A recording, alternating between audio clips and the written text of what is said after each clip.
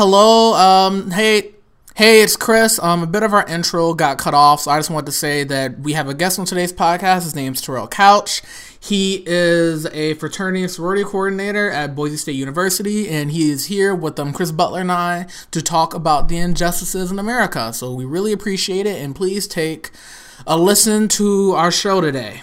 Alrighty. Hello and welcome to this special edition of the Two Black, Two Nerdy podcast. Today we have a guest with us, Terrell, and this is kind of a different episode than we normally do. We're not going to talk about The Flash and comic books and Avatar: The Last Airbender today, which is what I really want to talk about. Unfortunately, we've got to talk about the state of racial justice in the United States. I guess I'll just jump right into it. So as if most of you probably know, there's massive protests, some want to say riots, some want to say uprisings, all over the United States, and this has pretty much been kicked off by a number of cases around the country related to law enforcement and racism and black people in this country.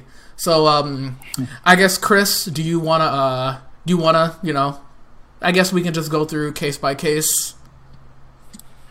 So over the past month and a half, while we've all been quarantined at home, doing the stay-at-home orders, there have been a number of cases of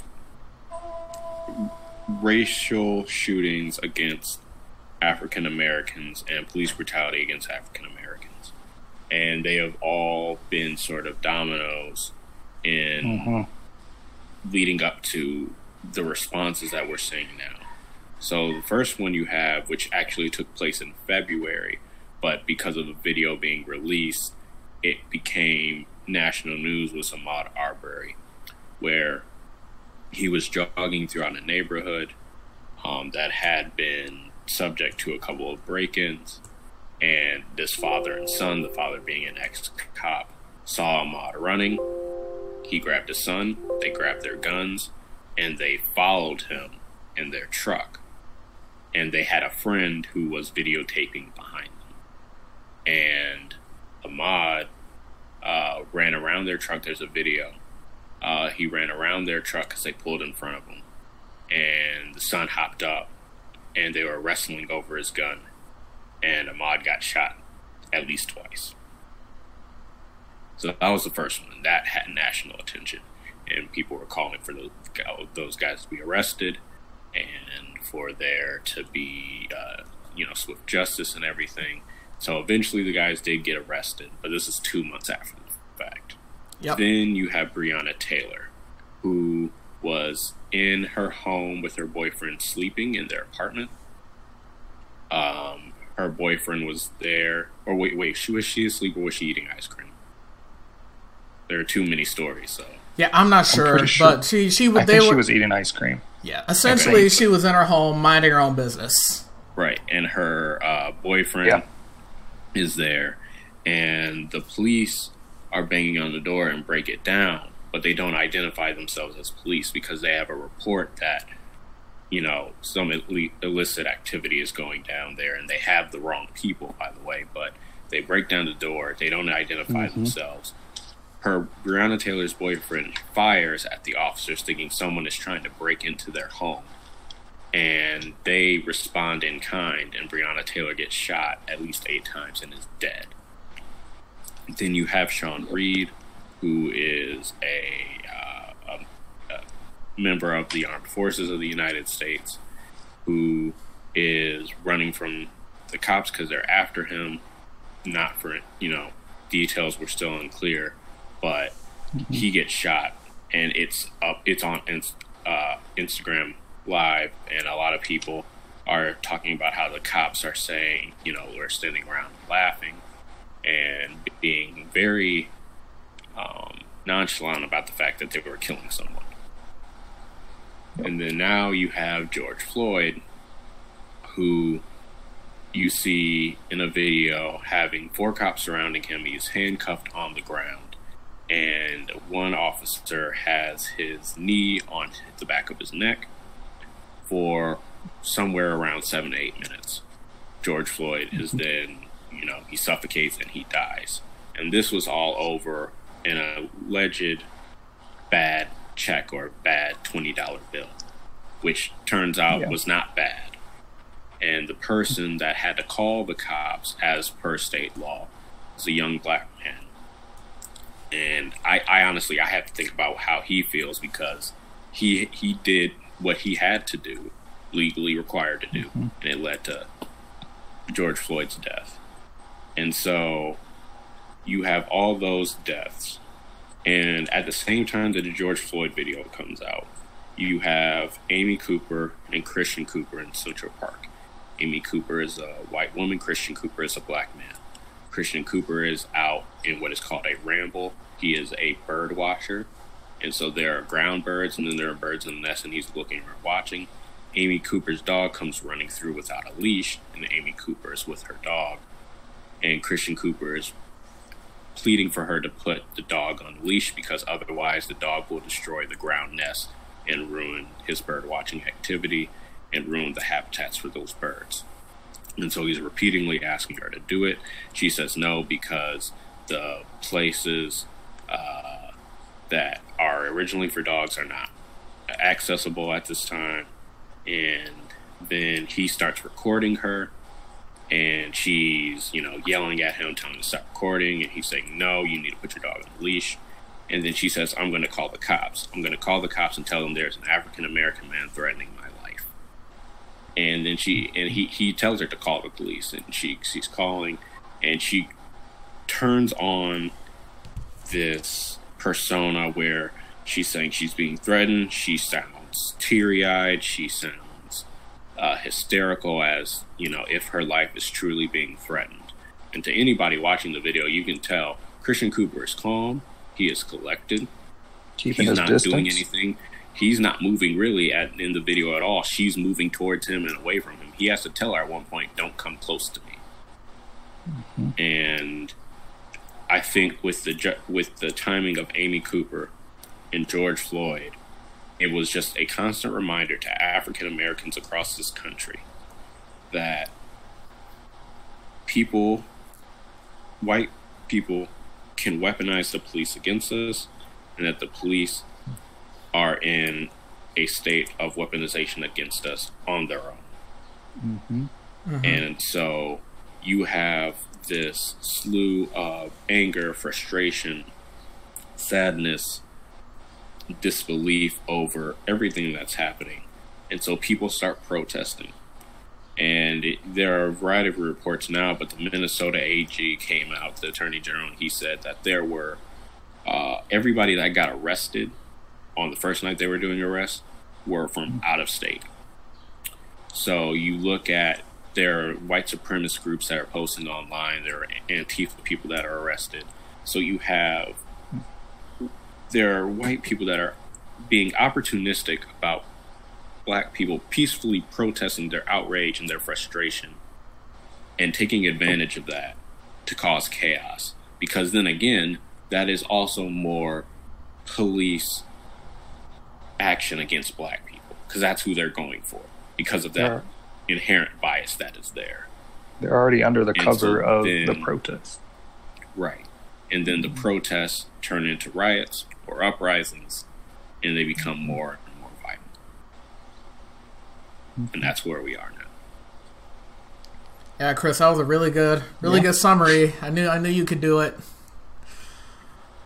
So yeah, I mean, we wanted to do this podcast today just to sort of, go into the details about why this is happening, how we got here.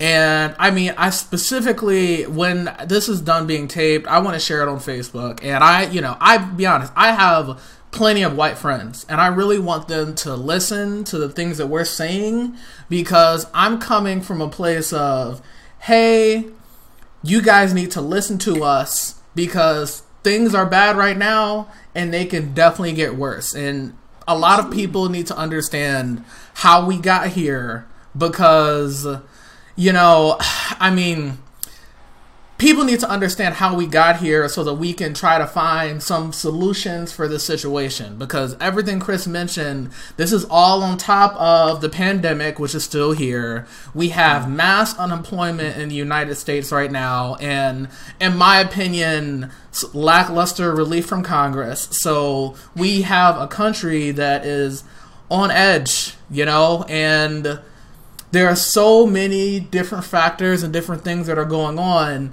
And to me personally, a lot of the protests, a lot of these things that are going on right now, this already to me feels different than Ferguson and Baltimore that happened in 2014, 2015. Like, when I saw the images of the police department on fire in Minnesota, and I'm like, I don't think something like this I don't know if it's ever happened before, and definitely not in recent decades.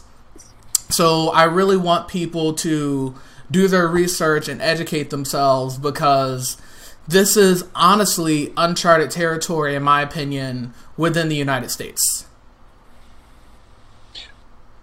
There's only so long that a group in a country can genuinely, and to use the words of what has been chanted and where we are, can genuinely say we can't breathe or something happens. And I'm going to come from a place of vulnerability here, but I think to November 2016, everything that happened, try not to make it a personal issue, try not to focus on politics, but leaving my apartment to go take a test the next day and looking at the American flag and breaking down into tears, and talking to a friend in our office and just trying to explain to her, this already felt different. This already felt wrong. I, as an African American male who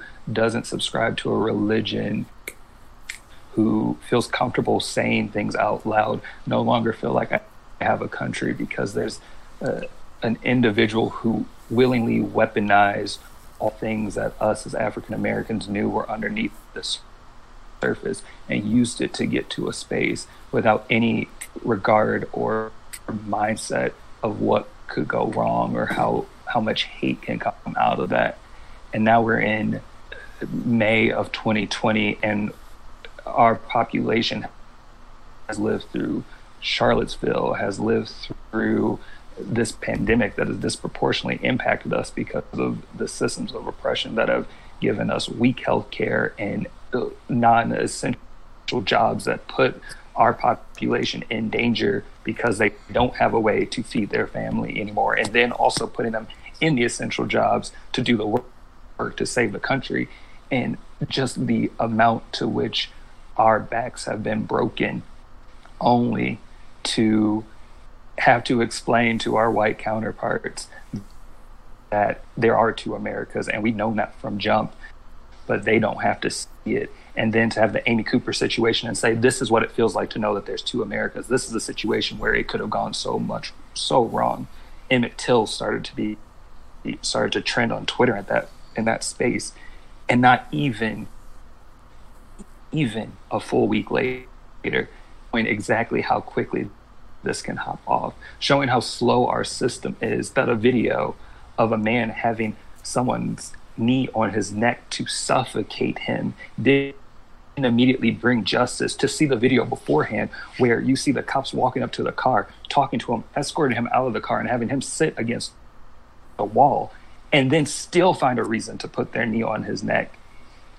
And to watch everything that's happening on CNN and all the conversations that are happening around, why did he get third-degree murder? Why aren't the other ones being charged? While we're still dealing with the fact that there was an innocent African-American man who was jogging in his own neighborhood who got shot. And it took months for a video to come out because those individuals had connections in high places and got to get away. That is the pain that I feel. That is the anguish that I'm outspoken about. And hearing Chris as eloquently as you described all of them, it's just a reminder that there's only so long you can't breathe before you either grasp for air or your body reacts. And not to condone overt violence, but this is that moment of a bodily reaction to the fact that how can you be in a country that doesn't love you, that doesn't care about who you are, that you question if you can wear a mask outside during a pandemic, and then still have someone come on and say when the looting starts, or when they start looting, they start shooting, when it comes out and makes this a left versus right issue because he doesn't want to talk about race. To have the brother of Floyd say that the call with the president was so fast he didn't get to speak and doesn't even know it happened, but a vice presidential candidate had the nerve to talk to him for more than a couple hours. Like, that is the pain, and that is the root that I feel. And yeah. And I think there are other things that we have to compare it to, because here in Michigan a month ago, well, a couple of times this past month actually, and some in April, you had 90 predominantly white protesters, overwhelmingly amount of white protesters, armed and unarmed, protest at the state capitol of Michigan over the stay-at-home orders, saying that it was tyrannical, it was oppressive, and at one of them, they stormed the Capitol building, all armed. They were not met with police in riot gear. They were not met with tear gas or water cannons or rubber bullets. They were met with unarmed police officers who were just in regular face cloth masks that would not let them into the legislative session. Mm-hmm. And you have peaceful protesters, and you have images and videos that showcases, that evidence this, that way before, several hours before the looting and rioting started, you had unarmed protesters peacefully protesting, going up and down the streets, met with police in riot gear. They got shot with rubber bullets. They got hit with water cannons.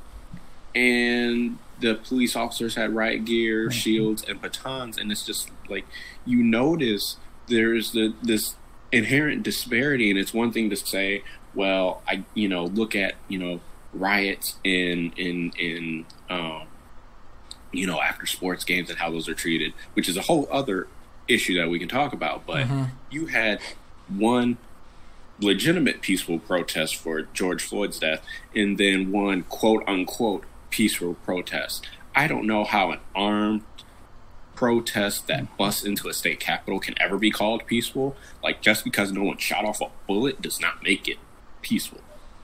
But you have those two juxtapositions. And even in Minnesota, they had protests over their stay-at-home orders. Now, I don't believe they were armed. I could be wrong, but I don't believe they were armed. But they still weren't met with that same type of opposition. Yep. Where you have in Minnesota black people leading the protests, and there were white protesters there. There were protesters of all color there. But where you have the overwhelming number be white protesters, and they don't get that same treatment, shows the inherent bias of the system. Yeah, absolutely. And one thing I also want to talk about too is that there's this whole conversation about, well, why can't these protesters remain peaceful? Why is there property damage? Okay, why is there looting? Why are all these things going on? And the fact is, when people feel like a system is not working for them, when people try to go through the legal means, I mean, these viral videos of black people being murdered, I mean, the original Black Lives Matter movement really kicked off in 2014 with Ferguson, and I mean, the seeds were planted with Trayvon Martin in 2012. And the fact is that, Ferguson was 6 years ago, and the change that we have gotten in many cases has been minimal. And the fact is, if there's no recourse for people, then eventually things are going to, go down in a chaos. Because the fact is that rioting is politics of last resort. You have a group of people that go, well, you know what? If they're never going to listen to us, they're never going to try to help us, try to rectify the situation, we'll burn this Target down. We'll burn this police station down. And the fact is, since things have started, now there's all this national media attention, and you've got all these people on TV like, oh my gosh, I didn't know that, there were two Americas and this many, racial disparities in the U.S. And it's like, where have you guys been? Like, this country was founded on slavery and genocide, and that doesn't just get to go away, and that history manifests itself in many ugly forms. So I really want people to see and understand that the reason why we got here is because of a history of violence in the United States. And I was watching a video, an activist was speaking, I think it's Tamika Mallory, and she said that, you want to come at us for looting. Well, white settlers looted the United States. We learned looting from y'all. So our museums are filled with looted items. Exactly. So I'm not going to shed a tear for Target or any, which is going to have insurance, which is going to be able to rebuild while black people continuously are murdered. And the Target Corporation came out and said they support the protests, and they are going to continue to pay those employees at that Target with full benefits until that store is rebuilt.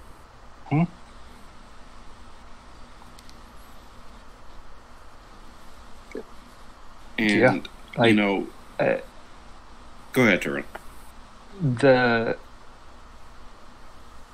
Just having to, and we've talked about this, I was just going to say, we've talked about this before, but just having to turn on your television every day and know there's going to be, the protests that turned into riots because of this incident that happened in New York. A cop genuinely ate on his gas and drove into the protesters. Yes, he did. Because they were blocking his way. Instances like that where, yes, you want to argue for peace, you want to argue for things to be at a certain level so that you can feel comfortable in the situation. But when you as an individual already viewed that less of a human system that's supposed to protect you or help keep that law and order, if you will, how do you have that conversation? How do you move forward?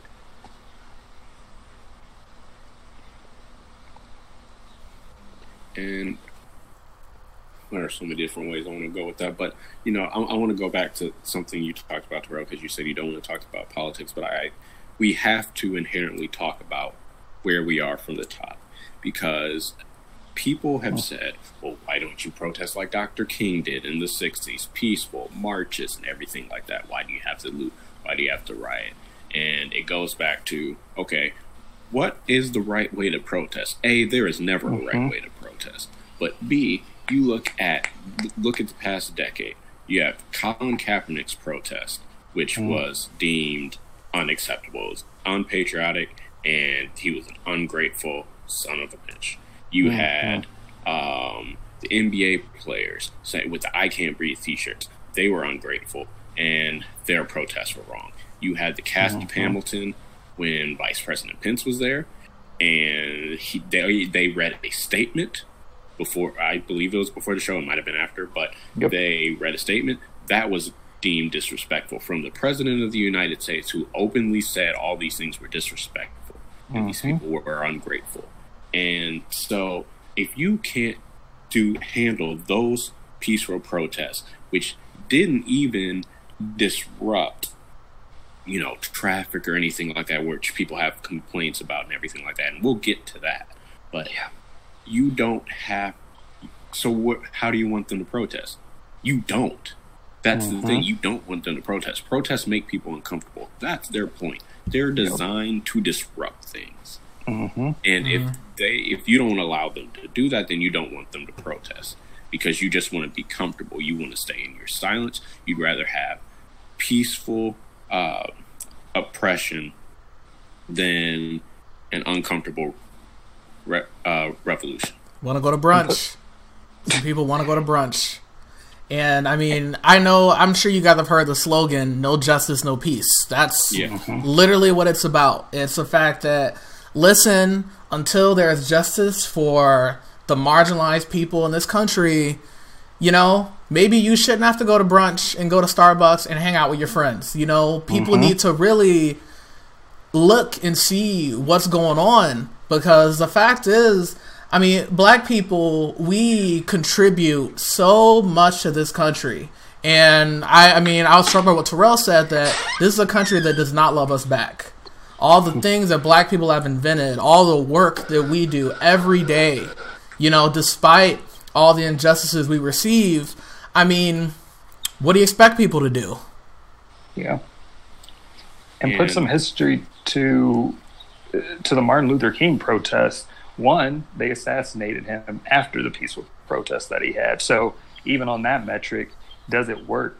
Would you still treat us the same? But also understand the context that Martin Luther King organized those protests to be the way that they were because he knew that the police state that is America would not respond kindly to seeing an African American in the streets doing anything. He wanted the news to see. He wanted them to understand. Colin Kaepernick kneeled during national anthems, and the NFL removed him from his position and silenced his actions, made sure that people did not understand that there was still discomfort. Again, understanding all of those contexts, why are you surprised where we are today? If you're not going to watch us when we're protesting and having our rallies, if you're going to think that just having an MLK Day is enough to calm the racial anxiety and tensions in this country, you need to be put in the same place that it was in the 1960s and have your news organizations showing nonstop the anguish and anger and pain that a population is feeling. And I want to touch on something, because people want to say, well, Obama divided us. He created the racial divide or worsened it or whatever. Or racism doesn't exist in America because we have a black president. Or why don't you guys just get over slavery or segregation or whatever? So I'm going to get on a religious tone for a second, because I know the comment I hear that most from are white Christians. And I am a Christian. I was raised Christian. It is deep within my bones. So there is the scripture, 1 John 1:9, that says, if we confess our sins, God is faithful and just and will forgive us our sins and purify us from all unrighteousness. The key part of that is you have to confess. And in the act of repentance is not just saying, I'm sorry for what I did. It's turning my back from it. And so America never repented for slavery. Nope. America has barely confessed for its sin of slavery, because there's some people that just want to ignore it and not admit it happened, or just be like, it happened, but that was a long time ago. But you go from the end of slavery in realistically 1865, because even though you have the Emancipation Proclamation in 1863, the South considered itself a different nation in the Confederacy. So you have that. So 1865. Then you have Reconstruction, the Black Codes, and Jim Crow. Then you have segregation all the way to 1965. And then you have the introduction of crack cocaine into the, into the black population. You have I can't even talk about all the things that happened in the 70s and 80s and 90s. But then let's talk about the crime bill in the 90s, where you have a difference between crack and powdered cocaine in the bill, where powder cocaine received lighter sentences and crack received a lot harsher sentences. And crack was predominantly used by poor people and people of color, while powder cocaine was normally used by affluent whites. And so now you have this all leading to the mass incarceration of black people that we're experiencing now, where the system is judging more harshly what black people and people of color do versus whites. And you can see that across the board, across various different crimes. But you have this notion where all these things disproportionately affected black people or were used to target it against black people. And our generation is the first generation to not have an explicit law on the books punishing black people. Now, there are implicit ones, but you don't have an explicit one. So now it's like, did America ever really turn its back on its racist past? And the answer is no. No amount of black presidents is going to fix that, while you still have black people in the middle class and the lower class still suffering the effects of racism. And black people in the upper class are not, are not protected from racism either. They still experience it whether they know it or not. Mm-hmm. But as you saw with Amy Cooper, racism is not just being called the N-word. It is not just being kicked out of a restaurant because of the color of your skin. It is, I can weaponize my whiteness against your black body, and I'm going to do it.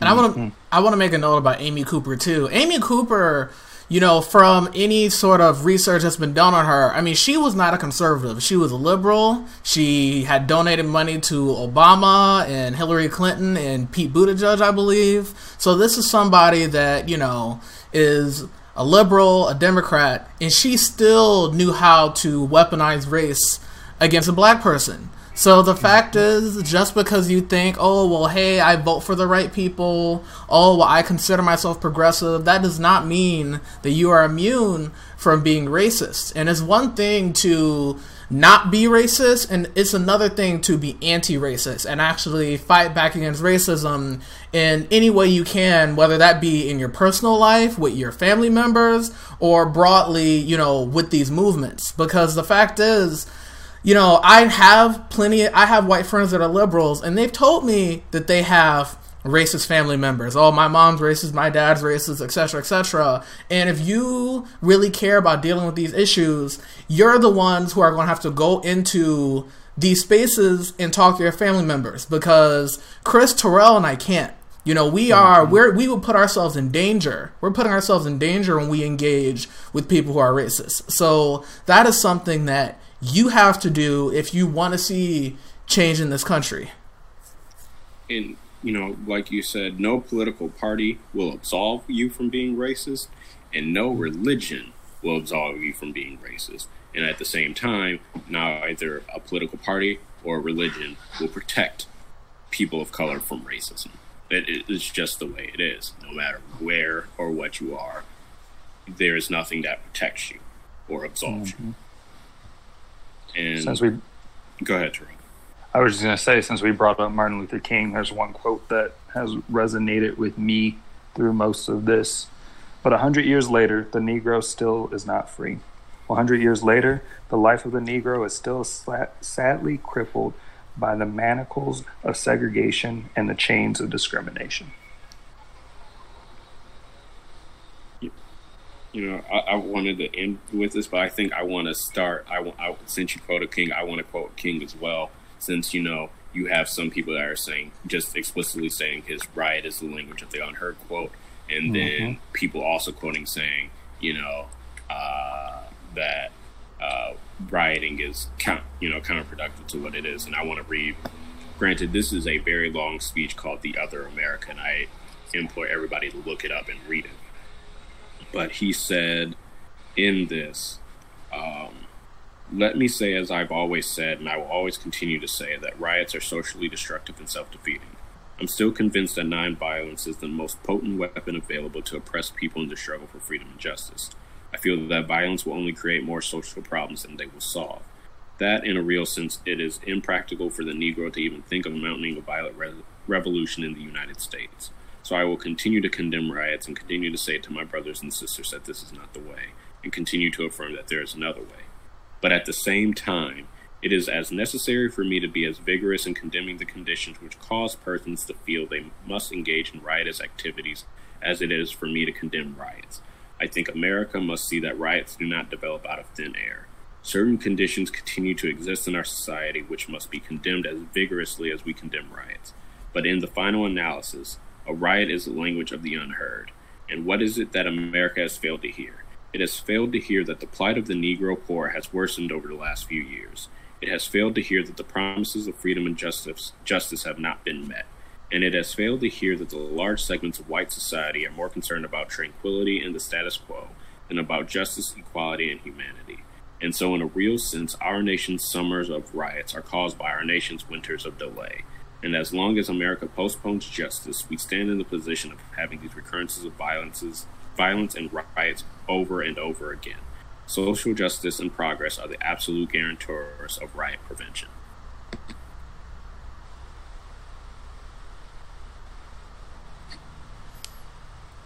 And as true as that was 55 years ago, Still true it's today. still true today.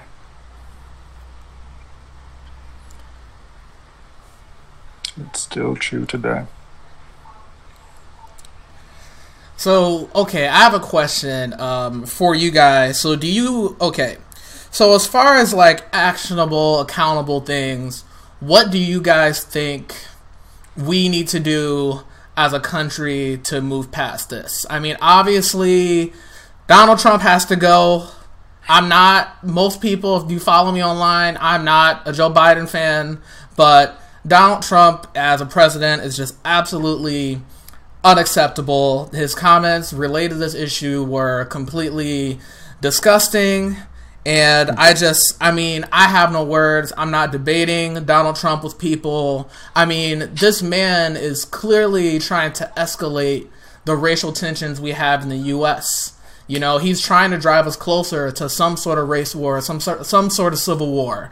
And as much as I take issue with a lot of things about Joe Biden, that's not something that Joe Biden would do. So, I guess I'll try to open up the floor to you guys. You know, one thing I want to mention is that, you know, when the Ferguson protests broke out, a lot of the activists were promoting Campaign Zero, which it was sort of like a 10-step plan for better policing, and it included things like body cams on every officer. It included things like revised training, for-profit policing, demilitarization, community representation, you know, independent prosecutors, you know, for cases when they happen, and things of that nature. So I guess I just want to open up the floor to you guys. You know, what solutions do you see that can help rectify the situation? You know, what should our politicians be doing? You know, things of that nature.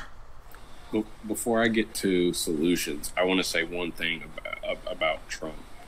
I don't care if he, from January 20th, 2017 until December 31st, 2019, he was the greatest president ever. You know, the economy was up, the social justice reform was happening. I don't care if everything was great.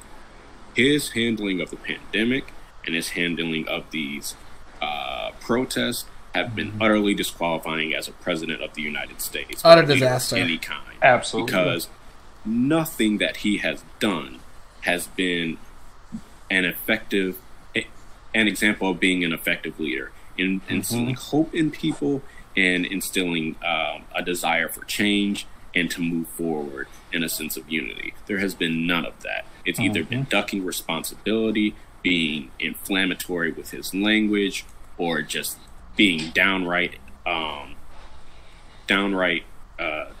having a downright disappearing act. Yep. So, or blaming Twitter for something. Yep. But nothing he's done has made America great.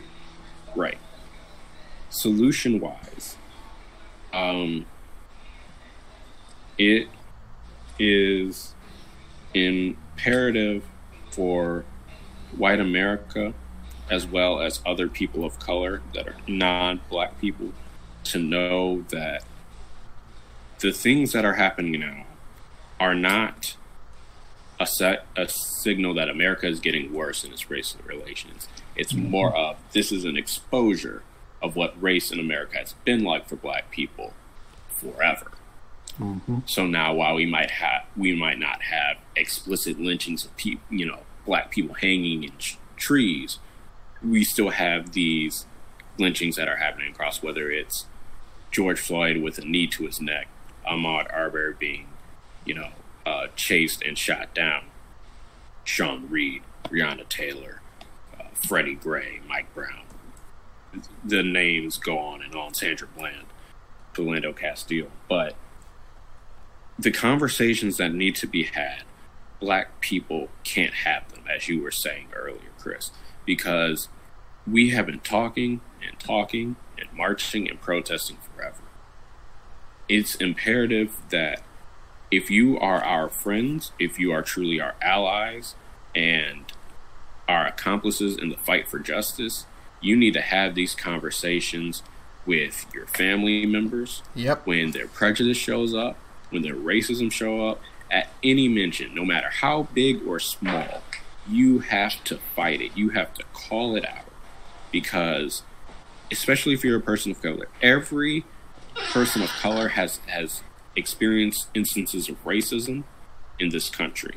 And so as much as you don't like feeling those, you have to feel that other people of color don't want to feel those as well. So you have to have that sense of unity, and you have to have that sense of collectiveness. And then for white America, you have to say that, no, this is not something that's going to get better if we just pray about it, because faith without works is dead. But you have to act. You have to, I don't care how old the family member is, how estranged they are. They say something racist, you call it out. They do something racist, you call it out. And it's not just calling it out once, you do it every time until you're blue in the face, because you may get tired, you may get annoyed, you may get angry with having to say that all over and over and over and over and over again. But we're tired of living it. We're tired of doing it. And I've said this before, that we have a lot of social justice warriors, and I don't think that's as bad as a term as, some people like to say it, because, there are some annoying people that are social justice warriors, but we also need social justice teachers. But it is not imperative on Black America to teach other segments of America what the Black experience is like. The examples are out there. We've said enough over the past several hundred years. Google is free. Right.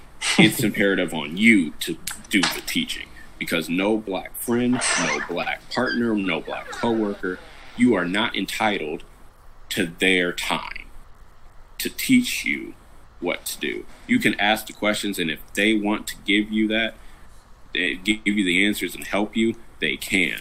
But their emotional and mental capacity on seeing people that look like them being killed and beaten, they're taxed, they're spent. So if they don't want to, you have to accept that, Google it, and move on, because there are dozens, if not hundreds, of documents, PDFs, Excel sheets, video presentations on what you can say and do as a white person or a non-Black person of color to address racism in your community and when you see it in general. Mm-hmm. I'm gonna echo most of what Chris said. I'm gonna not bring up politics, because I think there is so much change that needs to happen before a policy that can be passed, that it's not even in a space to have that conversation. But what I will say is, as all of this was happening, I was having some very intentional and hard conversations with one of my oldest friends around race. And I had to be pretty direct with him and tell him that me as an African American, my Blackness was exhausted talking to him, helping him understand why I get so angry when I see Donald Trump tweeting something that's just, it has those undertones that all of us can pick up, but he didn't have to.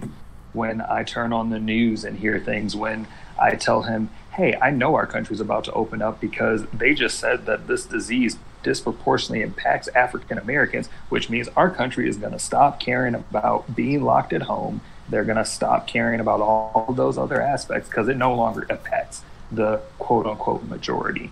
So for me, if we're to move forward, the point of the matter is our allies, our white folk, our people of color who are not Black need to stop trying to be woke, stop trying to be a part of this population that feels like, oh, I understand this topic, that's enough. Check that box. I can be at every rally, I can be at every support. There is no checkbox when it comes to being Black in America. There is no crash course that you can take that makes everything make sense and understood. Racism shows up in so many different aspects, walks, and places in life that if you truly want to be there for someone, you need to take that time, put in that effort and put in that work to make sure, just as y'all said, your racist family member is hearing, I'm not going to tolerate that because I have friends of color. Your instinct to feel some type of way when you're running down a street and you see an African American across and want to glare at them the whole time as if they don't belong, break that tendency. That's where we need to start. And not feel this space where you're going to step in and go, I never realized how bad it was, and now I'm aware. I appreciate it, I guess, but that's not enough. There is no comfort in you now feeling it's appropriate for you to understand what my experience has been like. There's no comfort in you feeling like it is now a time that race needs to be an issue for you. You need to understand that if this country is truly going to be anything like it was supposed to be when we passed a constitution and a bunch of rioters threw tea in a harbor, that should have always been at the forefront of your mind when you realized that people were talking differently when you were around your African American counterpart, when you realized that your African American counterpart was really stressed and anxious because they just watched another person die on TV and they don't feel like having that conversation with you, but because it disrupts your daily life, now you want to be upset. That, in my opinion, is where change starts. It's not easy. It's not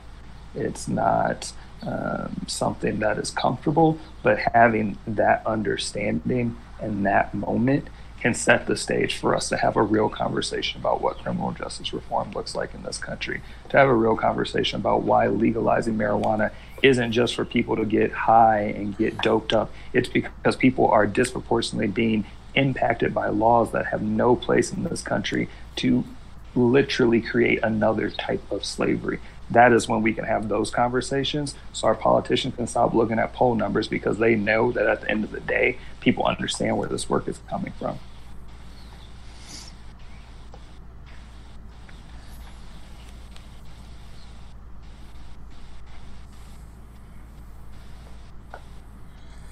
Yeah, no, I mean, I agree with everything you guys have said, but listen, on the one point I also want to make too is that, I see, sometimes I'll dip into seeing what the right is saying and, trying to see what angle they're trying to push with a lot of these issues.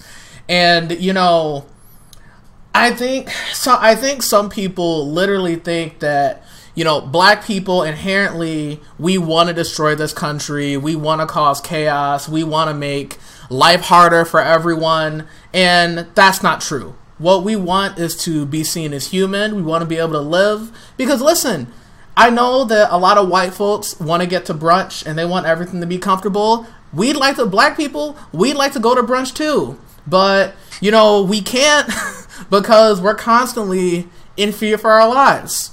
So, and I saw this photo where it was a group of white people sitting at they're sitting outside at an outside restaurant as a group of black protesters passes them, and that is the ultimate I think that just encapsulates the two Americas.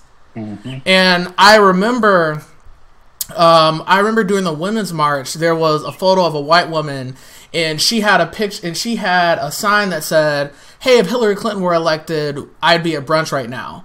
And, we've talked about how Donald Trump is a horror, but I think that image showed that woman's privilege, because that message was saying, hey, I never really had to care about issues until Donald Trump was elected. Mm-hmm. Black Lives Matter started before Donald Trump. And, fingers crossed that we do get him out in November. There's still going to be lingering issues even after he is gone. So I really want people to understand that, where this country is right now hasn't come out of nowhere. Trump isn't a disease.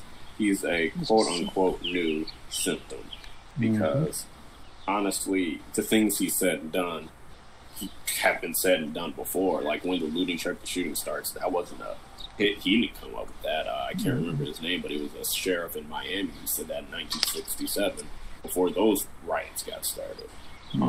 So, you know, he's not new. It's just people are more surprised because it's coming directly from the White House and not being in private conversations in the White House.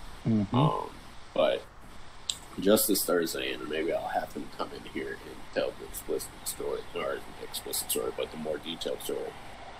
My brother was out for, walk run combo, and he was in a parking lot, not even a quarter of a mile away from our house, maybe.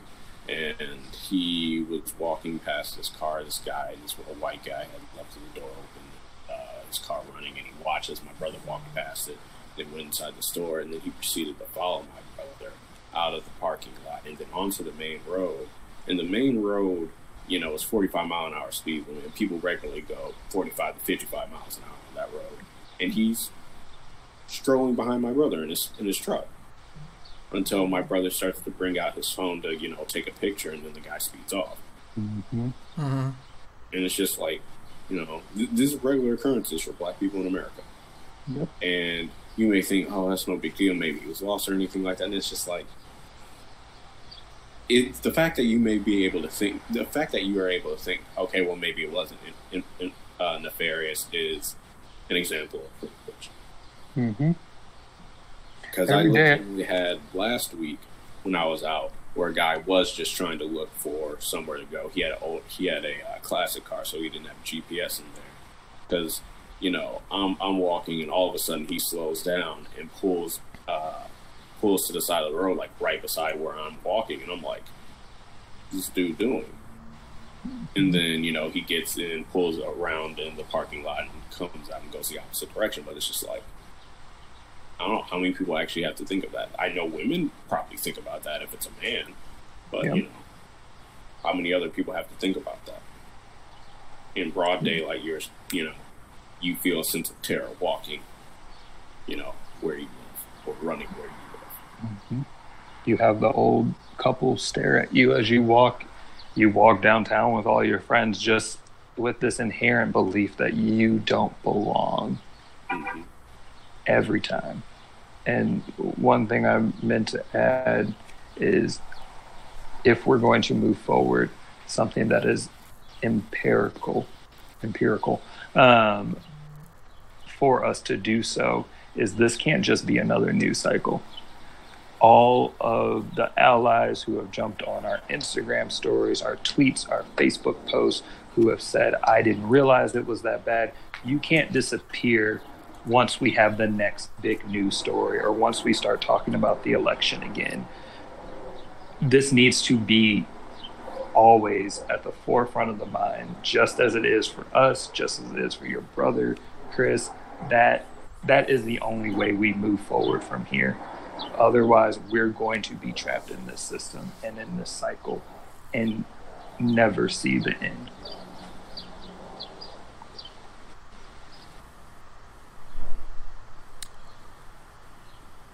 Yeah, I mean, I was doing some reading this week, and I saw a tweet from someone that said, black people, whenever we travel somewhere that we haven't been before, whether it be a different state or a different country, we've got to do the research of, how racist are they? Like, part of the black experience is just wondering, okay, well, how are things in this city? And people will tell you, oh, well, you know what? You shouldn't go over to this neighborhood. XYZ has happened. I remember I went to France last year with my family on a vacation, and we saw there was a black man working at the front desk of the hotel, and my mom asked him, okay, well, how racist are they? How racist are they here? That's something that we have to do, not even just in the United States, but just globally. We're always watching our backs, because we never know when we're going to run into some sort of incident that's, potentially going to get us killed.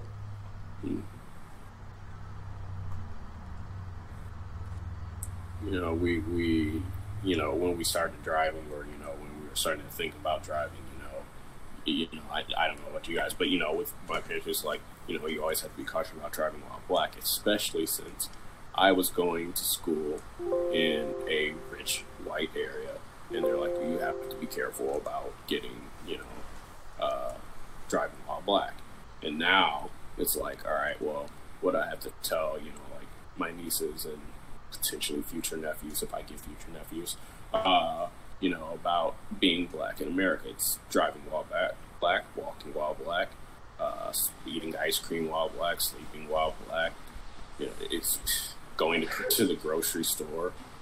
It's always having a target on your back, and the target is your skin color.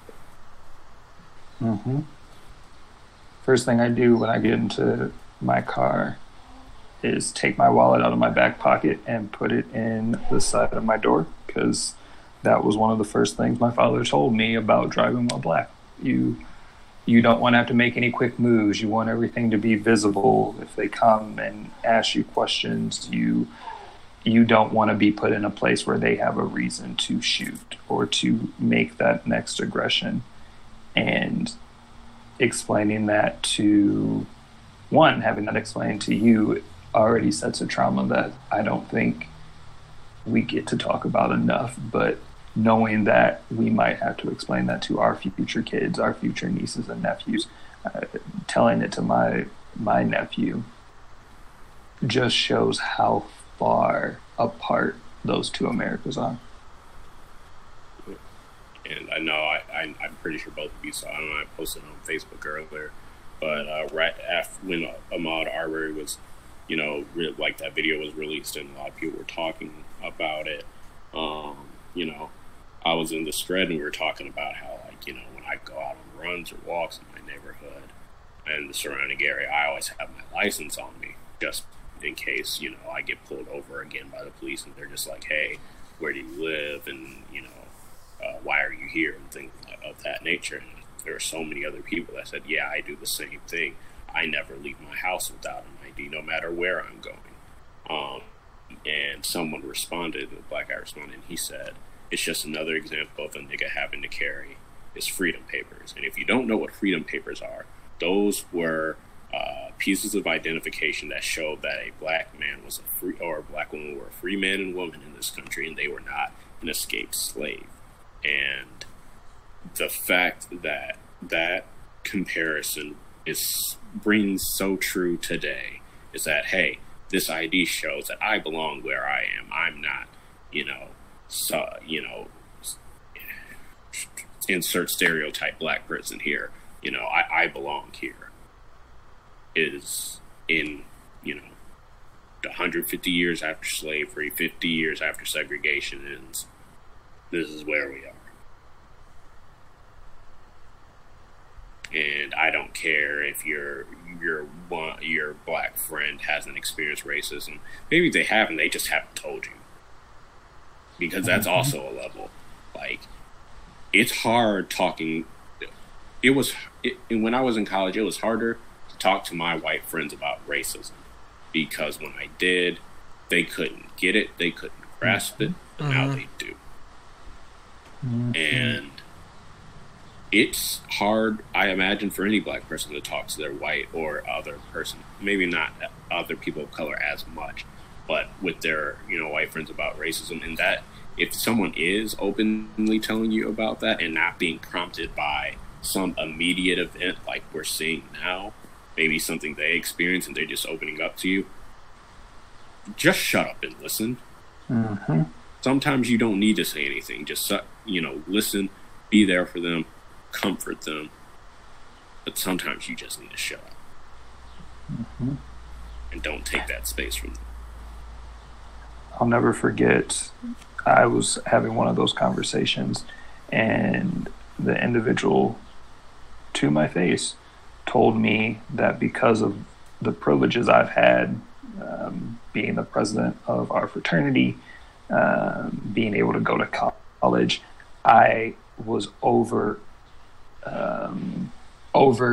exaggerating the situation and hadn't actually experienced what I thought I was. Again, it speaks to that point of this can't just be a news cycle situation. Those type of responses, that type of understanding that, oh, you're telling me this, but I feel like I need to justify the other behavior or try to console you. That's just not where we need to be or where we are, and that has to change.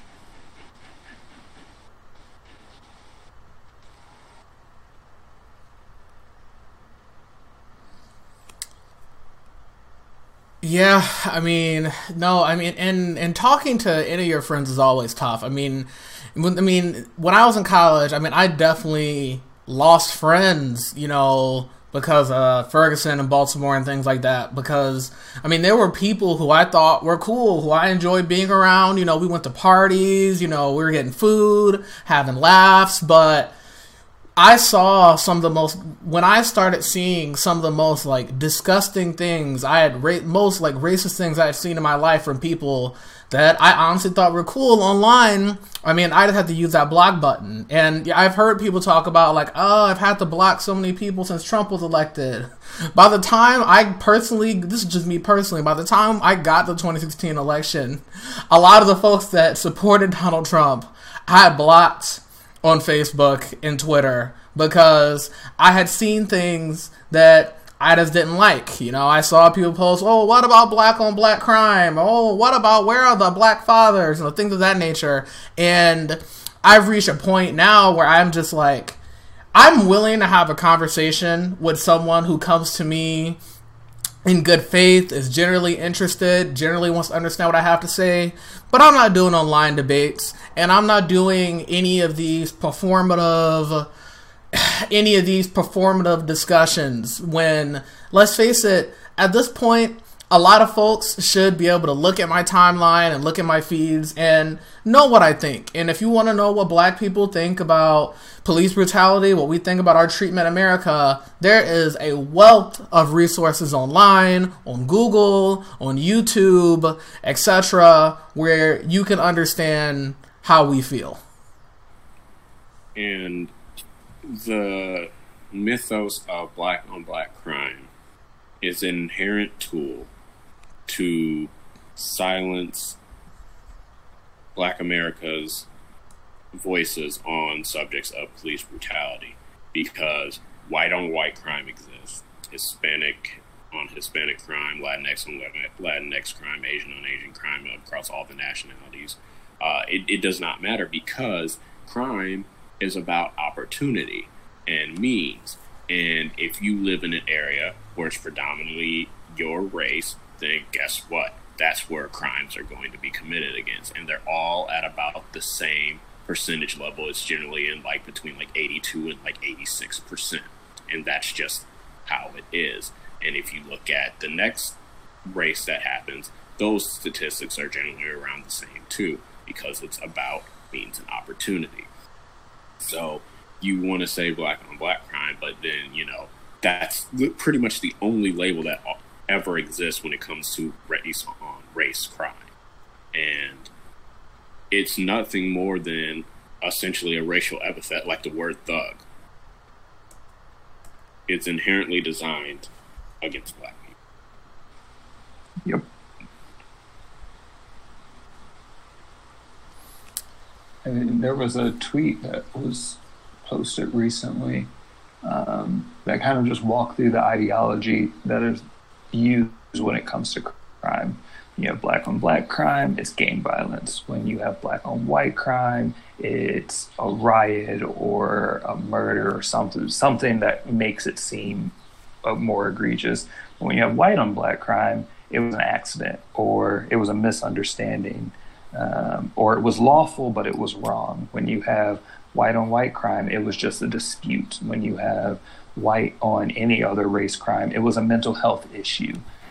And it is all of those aspects that I'm hopeful we are starting to get to a place where we can start seeing and understanding that. We can see and understand that there was no reason for the President of the United States to tweet out in all capital letters that a group of people were thugs when not even a month earlier he was saying that states needed to liberate themselves and people should grab their guns and walk to their capitals.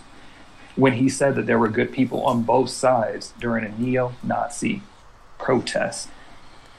When we get to a place that we can finally see that we are that ingrained to just hear and accept and move on, that is when we can actually do something.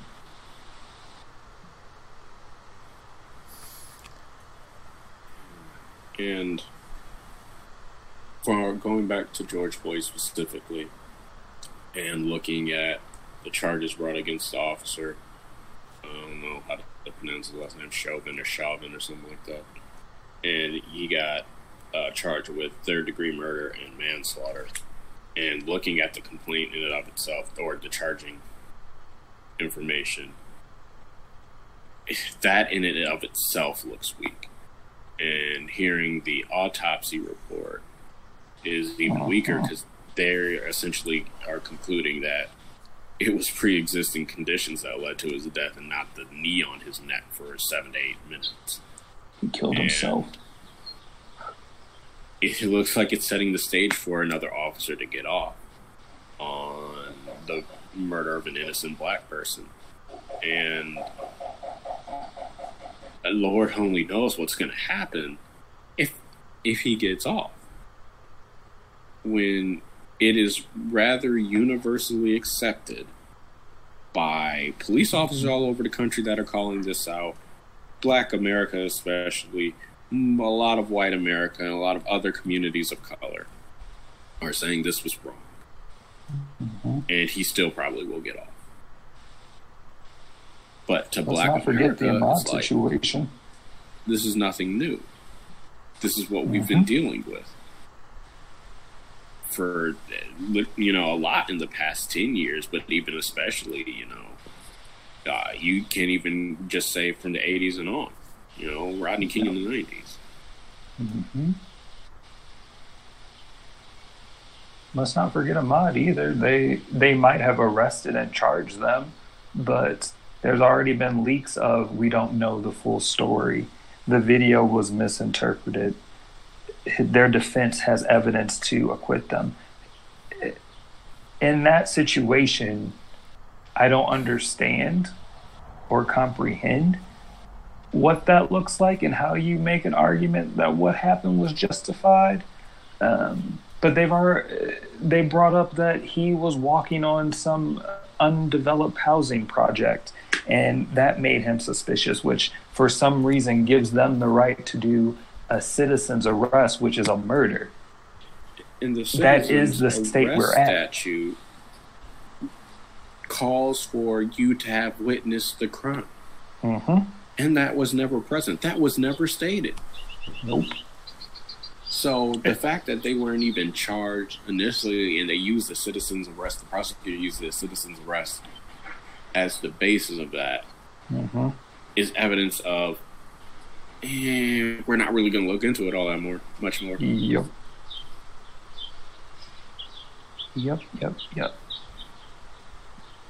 And I mean, looking at Milwaukee, they're touting how they were able to expedite this process.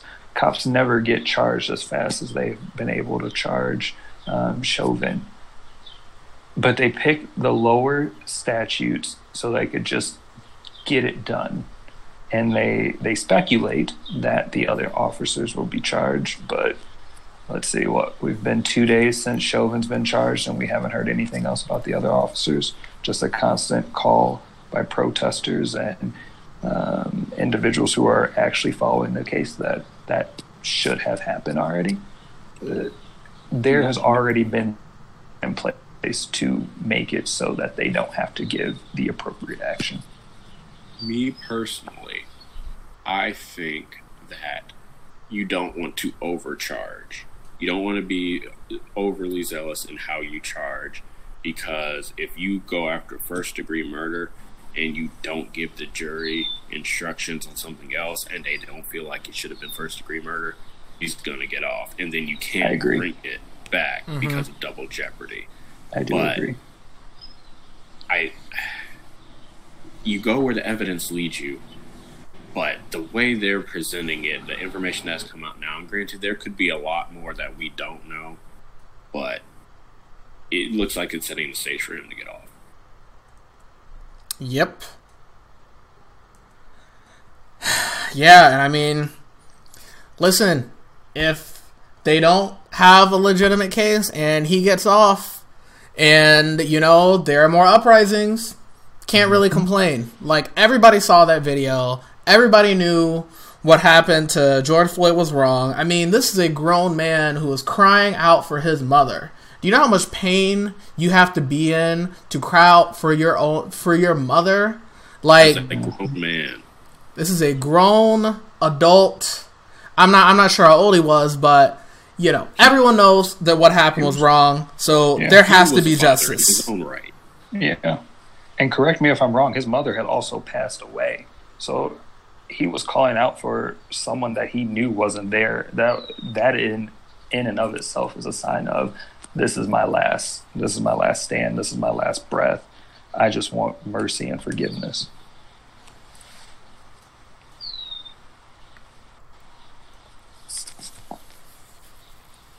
Yeah. Yeah. So I think the only other thing I also wanted to mention is that, you know, activism can be in multiple ways.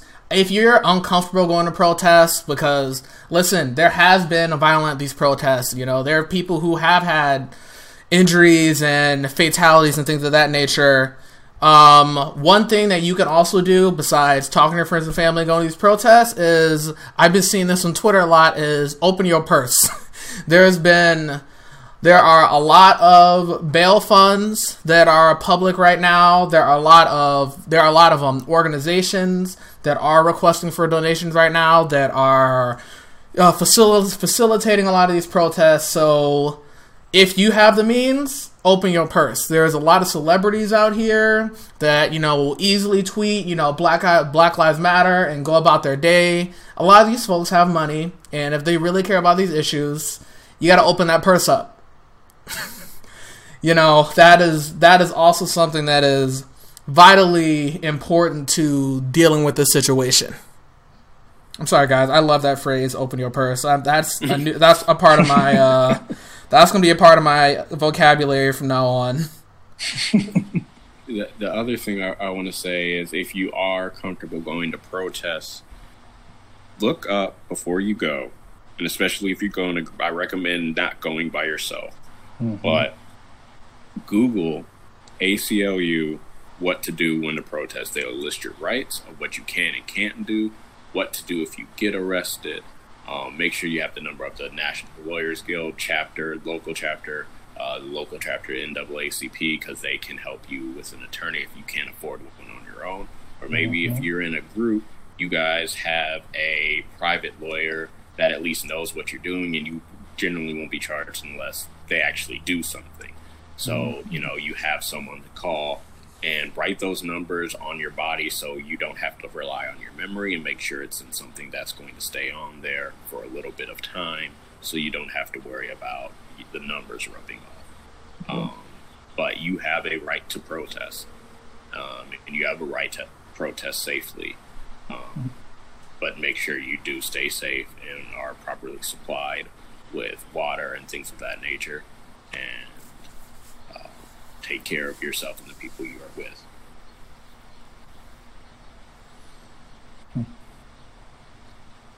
Yeah, I mean, there are definitely, there are a lot of different guides to how to effectively protest online. I've read some things about the cops using rubber bullets, and I believe a journalist photographer actually lost her eye because she was hit in the face with a rubber bullet.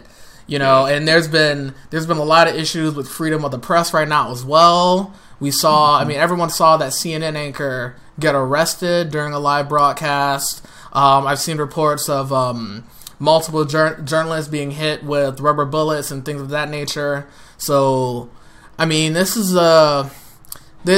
are really dark times, and there's a lot going on.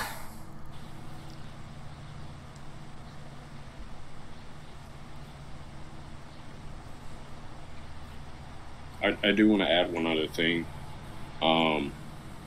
Especially if you are a person with a lot of black friends, or you are black, it is not necessary, especially at this point, to share the video or images of George Floyd's death or any other black person's death, because that has a negative effect on anybody's mental health, but especially black people's mental health. To see someone that looks like them and a reality that they know could happen to them be broadcasted and posted everywhere that they see.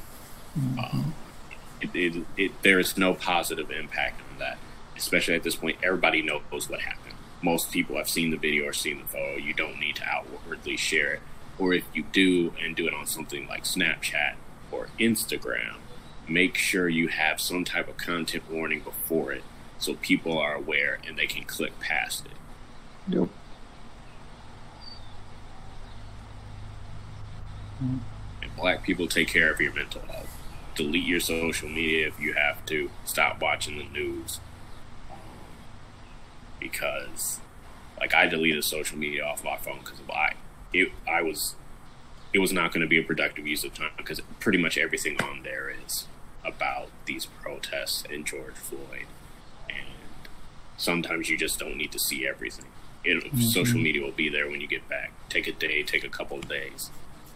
But isn't it amazing how the news cycle can change overnight? We went from like constant Democratic primary coverage to coronavirus to, police brutality.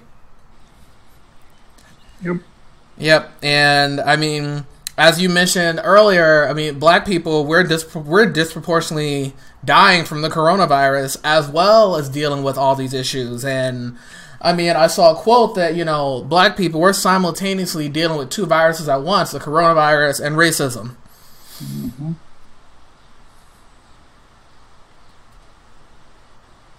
Don Lemon worded it very well in that aspect, and challenge, I don't know if y'all got to see this, but challenge Andrew Cuomo of,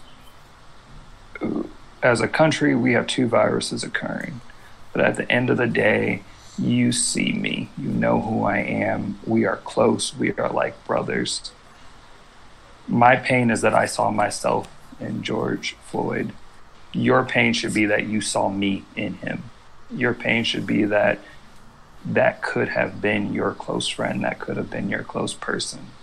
And then he went on to talk about a lot of other things that are occurring, but I root a lot in that, and I challenge people who are listening to this, people who are processing and going through those things, see someone, not just the theme of racism, not just the ability to get stuck in the good bad binary and feel like I understand what's going on, so I am not racist. See someone and feel that pain, because that gives you a space to understand that there truly is no inherent only two options when it comes to racism. You can be understanding and know what's going on, but still contribute to the microaggressions and still set the same stage Amy Cooper did, as y'all highlighted.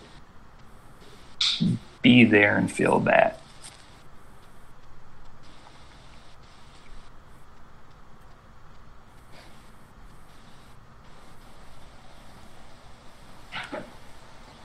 I think the last thing that I want to say is the finishing statements from King in his The Other America speech. And I think that'll be all for me, but he says, "Abused and scorned though we may be, our destiny is tied up in the destiny of America. Before the Pilgrim Fathers landed at Plymouth, we were here.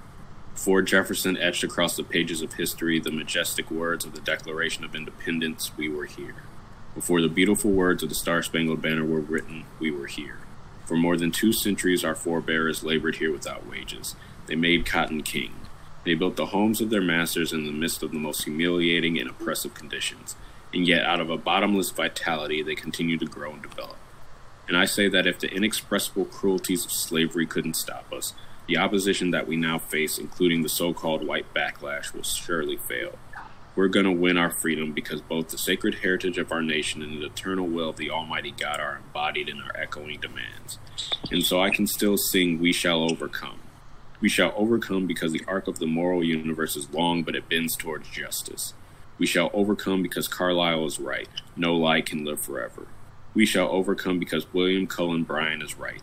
Truth crushed to earth will rise again. We shall overcome because James Russell Lowell is right. Truth forever on the scaffold, wrong forever on the throne. Yet that scaffold sways the future. With this faith, we will be able to hew out of the mountain of despair a stone of hope.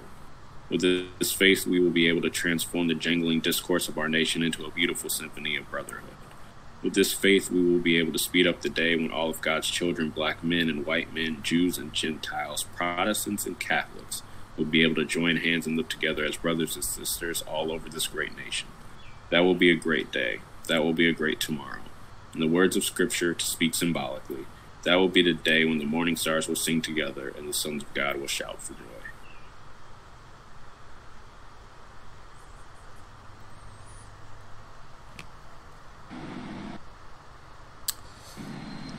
I mean, it's true. I'm trying to think of, because I think we're a little over the hour mark here. We've been going for a while.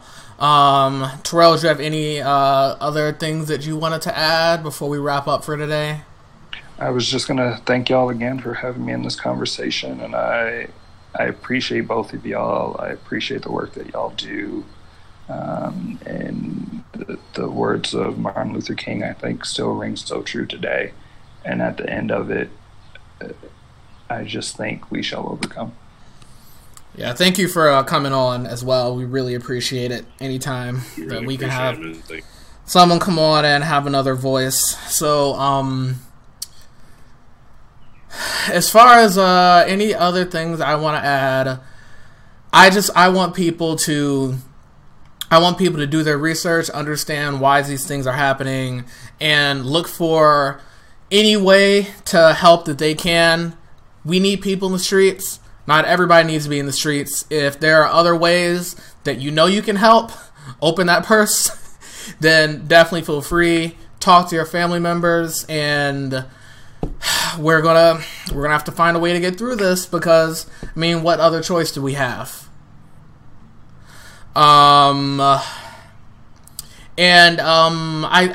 Also, just the one last thing I want to say is hold elected officials accountable. I don't care what party they're in. They all play a role in these sort of situations. We've got a lot of these mayors, these governors, and of course, who we have in the White House. They all have influence. They all have power. Congress, they all have things that they can do to help rectify a situation. So please, look for... I personally don't have the answers right now, but when there are actionable things that come out, hey, call your congressperson, call, whoever, etc., please do those things, because that's really the only way that we're going to stop these situations from happening, is with, change to this system. And if there is not change to this system, there are going to be more uprisings. So if you want uprisings to end, you want people to go home, then you've got to help us out and do the work to make change, because, as we like to say, no justice, no peace.